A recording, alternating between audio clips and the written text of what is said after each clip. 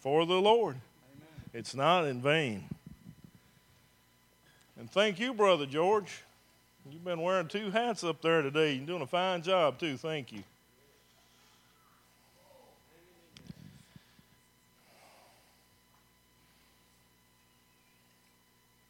Awful lot of groaning going on back there. You all right?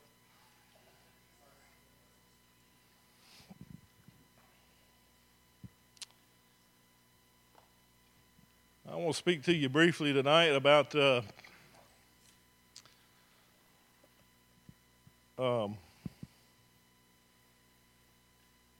deliverance, the power of prayer, and how it can bring about deliverance. And we're going to go to the book of Acts, chapter 12. Anybody have any idea, just off the top of your head before you turn there, what's there?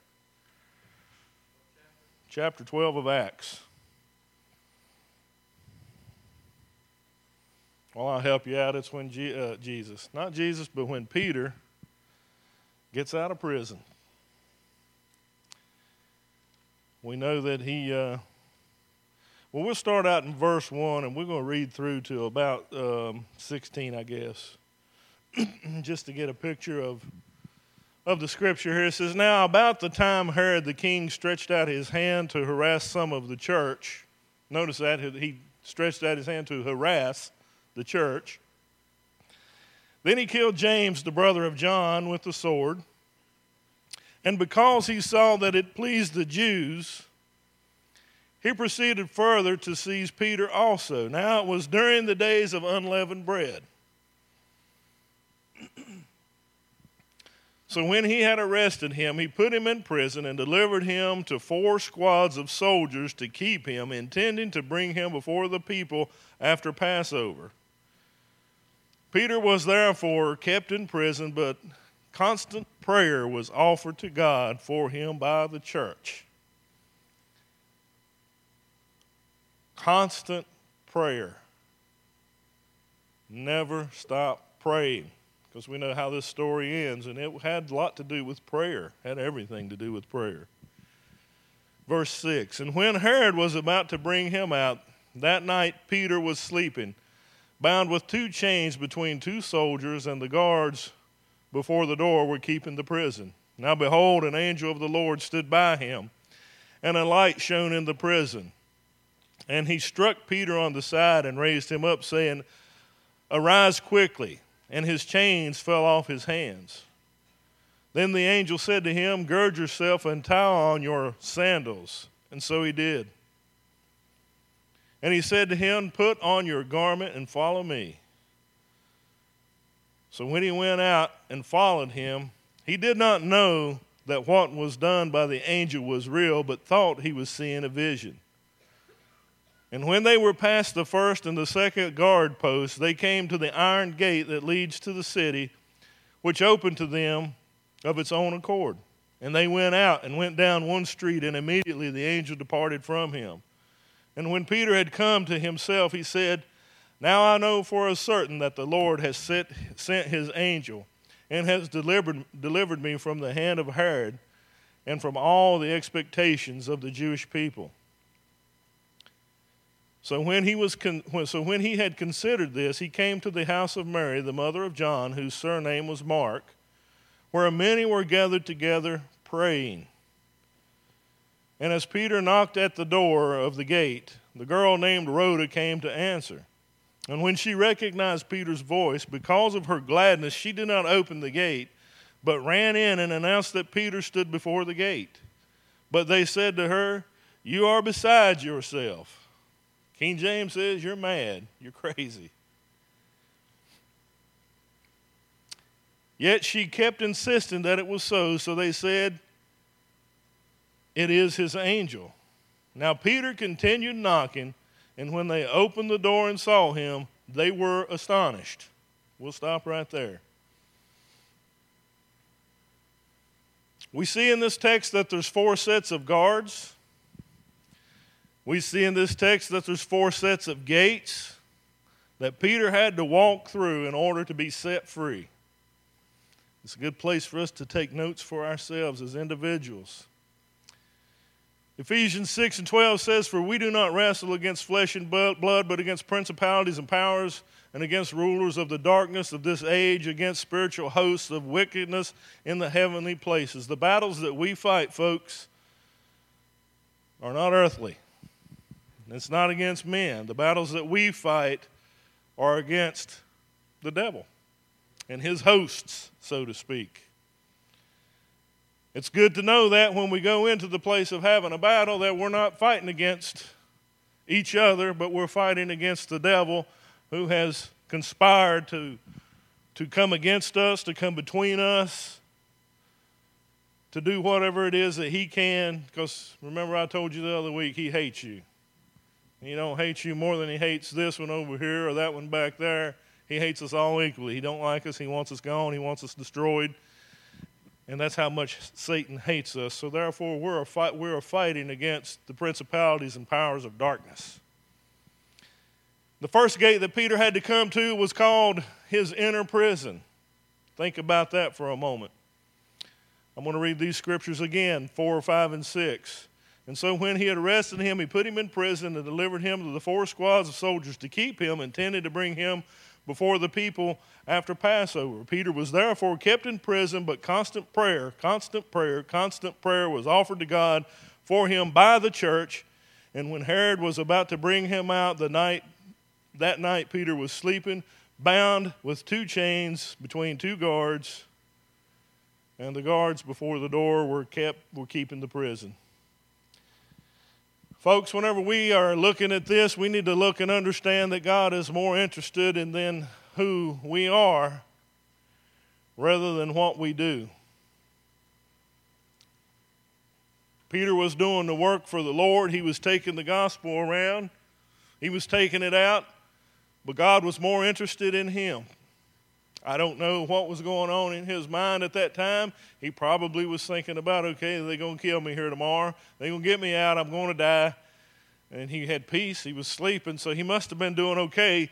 But God had another plan. God was interested in Peter, and he always has been.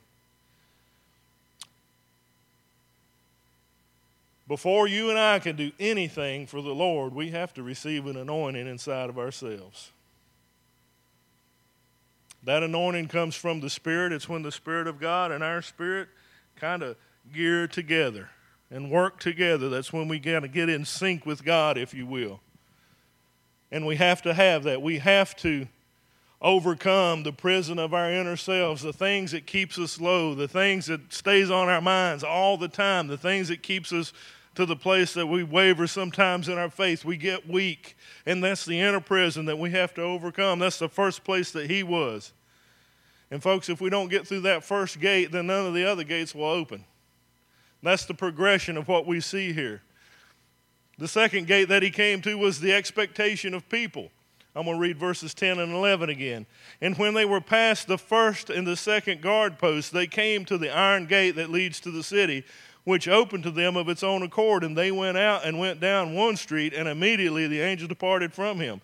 And when Peter had come to himself, he said, 'Now I know for a certain that the Lord has sent his angel and has delivered me from the hand of Herod and from all the expectation of the Jewish people.'" The one thing that we have to do in our life is we have to live our life to make sure that we are free from the expectations of people. Remember, I've been teaching about the bait of Satan, the bait that he lays out. One of those is expectations. When we set expectations on people, they are bound to disappoint us. We have to get away from expectations of people, but live with the expectations of God. People will put all kinds of expectations on us and never even consult God to see if that's what he wants. You can spend an entire lifetime trying to please people and never get it done. Can I get an amen on that? You will spend your entire life trying to please people and never get it done. One minute they're happy, the next minute they ain't. You didn't reach the expectation. You didn't do what was set before you or what they expected. But here's the key. If we make sure that God is pleased, that's what matters. That was the second gate that he had to overcome. He spent time with the Lord. We know that he was a praying man. We know that he had one-on-one meetings with Jesus. We saw that in the scripture.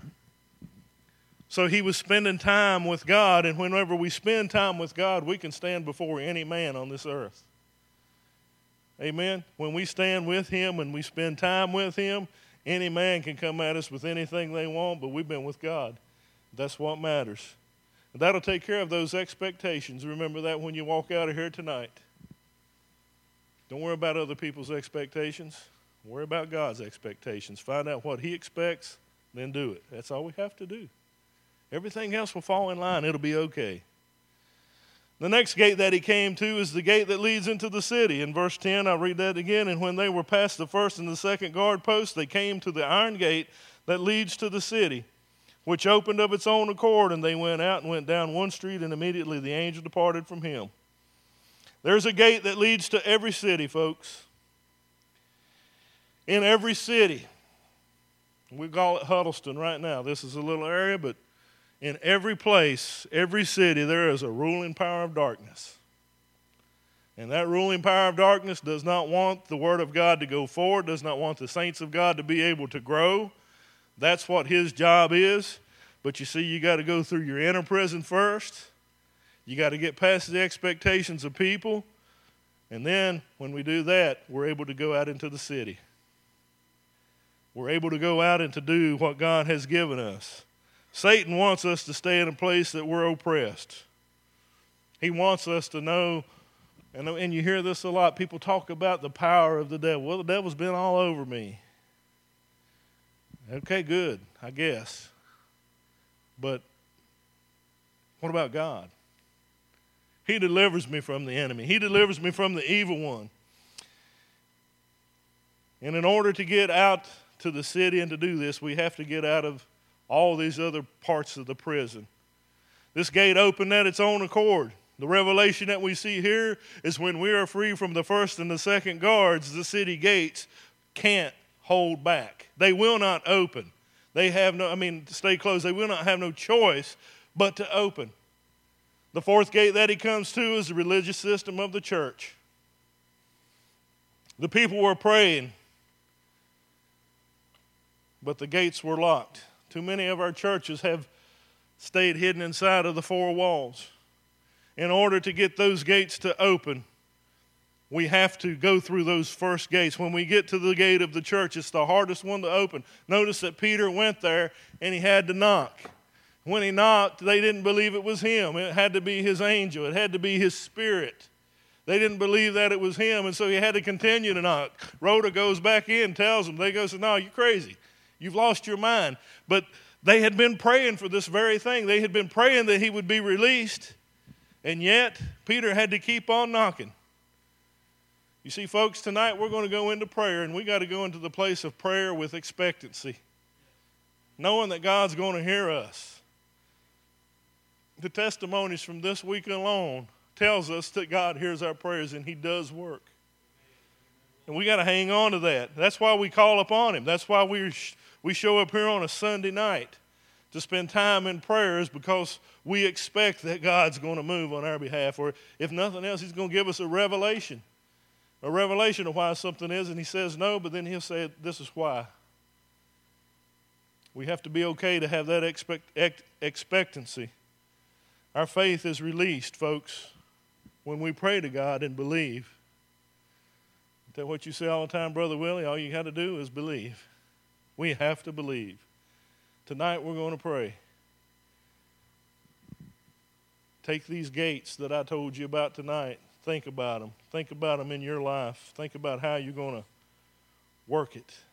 How that God is going to see you through things. Are you locked in an inner prison and can't get out?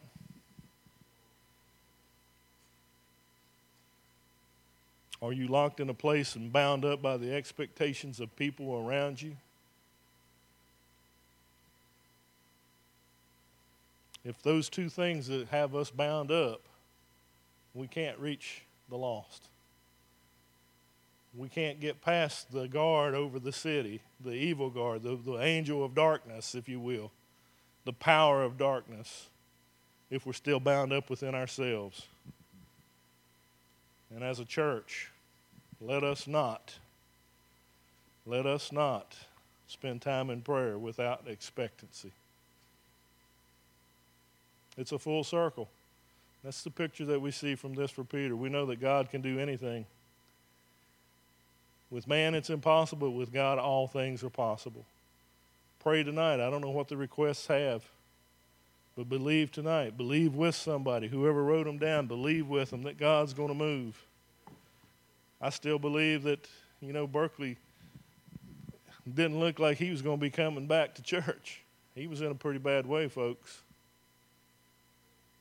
He's been here the past 2 Sundays. Don't let loose of those little hopes, those little things that we see. And he may not wake up tomorrow morning, I don't know, but he did get back to church. He wanted to get back to church. God answered prayer. I remember Annie she'd been down all summer long, and a few weeks back she came to church a couple times. That's because that's what she wanted, and now she's got this broken hip that's now been repaired, and she's going to be on the place of mending. I believe that God can get her back on her feet, and you can still see her picking strawberries and blackberries with Carson. I believe that. Otherwise, I wouldn't pray for it. We have these testimonies that we see. Let's hang on to those and make new ones. Today is a new day. Let's pray tonight. George, if you'll give us some music, please.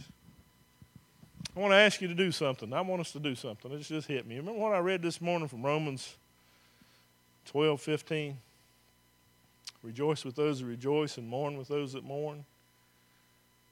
Let's do the book again tonight. Can we do that? Let's get used to doing that. Let's try to do that. Join up with somebody to pray. And when you get done praying with the prayer request, pray with each other. Something you're rejoicing about, something that you're mourning about, that you're having issues with. Pray for one another. That's putting it in action, folks. Amen. That's the best way to do it. So let's do that tonight. Let's join up with somebody and pray.